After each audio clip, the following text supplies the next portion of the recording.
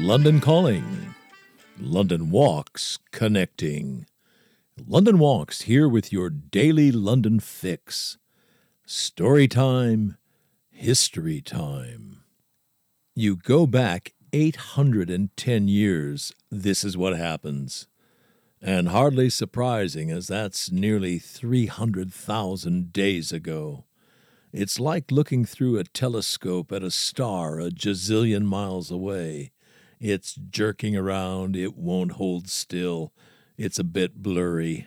Well, what that translates into in this bit of London history is, first of all, we're not even sure whether the event in question happened in 1212 or 1213. Nor, for that matter, is the exact date known. Best educated guess is today, July 11th. But July 10th is also a candidate, as is July 12th. Anyway, we'll plump for today. Toni Mount, in her book Everyday Life in Medieval London, gives us as good an account as we're likely to get. She reminds us, in the first instance, that this was the deadliest fire in not just London history, but British history. Some 3,000 people are said to have died. That would be about 7.5% of the city's population, the equivalent of nearly 640,000 people dying in a fire today. Hardly surprising, then, that for centuries the now largely forgotten July 1212 fire, if it was 1212, was known as the Great Fire of London. Time, centuries of time, and an event that got started in Pudding Lane on September 2nd, 1666, pushed the 1212 fire to near oblivion in the popular imagination. Even though, if the figures are accurate, the 1212 fire was about 500 times deadlier than the 1666 fire that for 350 years now has held the title the Great Fire of London. Unlike the 1666 fire, we don't know exactly where or how the July 1212 fire got started. Again, it's like looking at an event through a telescope from a great distance away. Suddenly, somewhere there in Southwark, there were flames. Flames that got real big, real fast. Flames that were out of control. The church of St. Mary Overy was destroyed. The church that stands there today we know as Southwark Cathedral. And what a history St. Mary Overy has. Shakespeare's youngest brother is buried there. John Harvard was baptized there. The cathedral has in its possession a fire-blackened stone said to be the last physical remnant of the 1212 fire. Much of Borough High Street was destroyed. Remember, the buildings were wooden. They were highly flammable. They were packed close together, which was also the case with London Bridge itself. That was the famous London Bridge. It was brand new at the time, just 3 years old, standing on its 19 arches and lined with houses and shops and 2 chapels.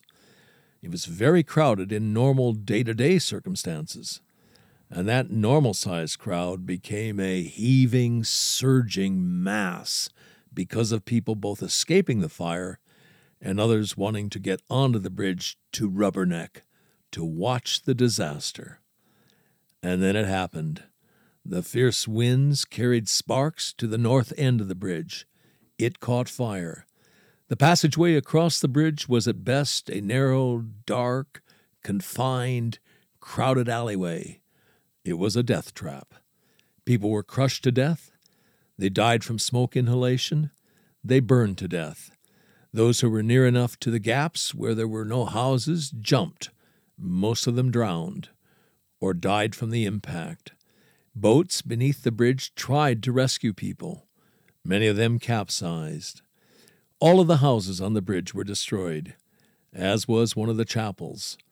Our historian tells us that afterward burnt bodies, often reduced to human-sized piles of ashes, were found in the wreckage of the buildings. The bridge was still usable as a means of crossing the Thames, but for years it was at best a partial ruin. For a generation or more, there was no money to rebuild the houses and shops. If only hindsight could be foresight. London's response was to ban thatched roofs for a time. A classic instance of regulation that came too late, of a good idea that someone should have thought of and acted on before July 11th, 1212. Grim tale, isn't it? Smolders in the imagination, even from a distance of more than 800 years. And a Today in London recommendation? Well, there's a lot going on at Southwark Cathedral. Talks, organ recitals, choir concerts, and, of course, there's our wonderful guide, Rick Jones, the former chief music critic for the Evening Standard and still the secretary of the prestigious Critics' Circle. Rick's a musician and a performer, as well as a writer, critic, and illustrious Blue Badge guide. And, yep, he does a spellbinding Shakespeare walk. Entertaining and informative. The Platonic ideal of what a walking tour should be. Anyway, yes, Rick does a very special Shakespeare walk that starts from the entrance of Southwark Cathedral. It goes every Saturday at 10:30 a.m.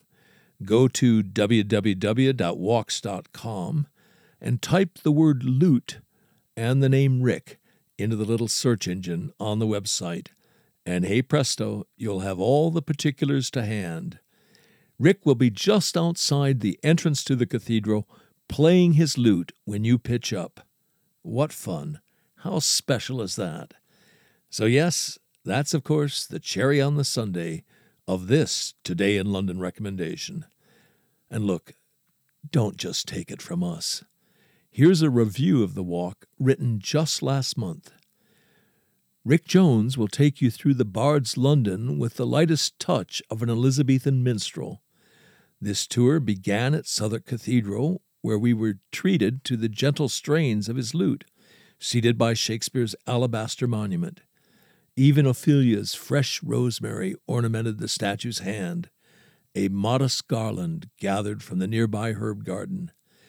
Every detail of this tour is well considered and marvelous. Rick fills your walk with amusing anecdotes and interesting tidbits of history, pointing out landmarks as you walk in the footsteps of our greatest poet. This tour guide didn't get his blue plaque badge for nothing. It has been one of the highlights of my trip to London. If you get the chance, just go. You've been listening to the Today in London History podcast, emanating from www.walks.com, home of London Walks, London's signature walking tour company, London's local, time-honored, fiercely independent, family-owned, just the right size walking tour company. And as long as we're at it, London's multi-award-winning walking tour company, indeed, London's only award-winning walking tour company. And here's the secret. London Walks is essentially run as a guides cooperative. That is the key to everything. It's the reason we're able to attract and keep the best guides in London.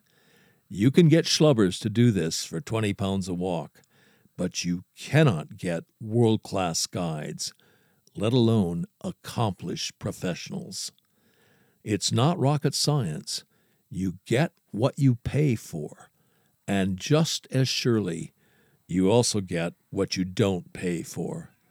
Back in 1968, when we got started, we quickly came to a fork in the road. We had to answer a searching question. Do we want to make the most money, or do we want to be the best walking tour company in the world? You want to make the most money, you go the schlubbers route. You want to be the best walking tour company in the world, you do whatever you have to do to attract and keep the best guides in London. You want them guiding for you, not for somebody else. Bears repeating, the way we're structured, a guides cooperative, is the key to the whole thing. It's the reason for all those awards. It's the reason people who know go with London Walks. It's the reason we've got a big following, a lively, loyal, discerning, fun following. Quality attracts quality.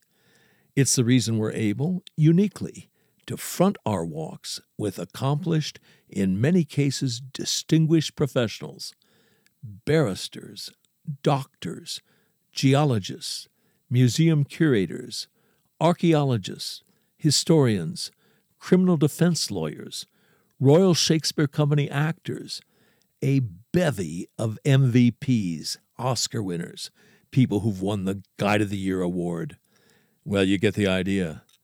As that travel writer famously put it, if this were a golf tournament, every name on the leaderboard would be a London Walks guide. And as we put it, London Walks guides make the new familiar and the familiar new. And on that agreeable note, come then, let us go forward together on some great London walks. And that's by way of saying, good Londoning one and all. Nothing to add except welcome back. You were sorely missed. See you tomorrow.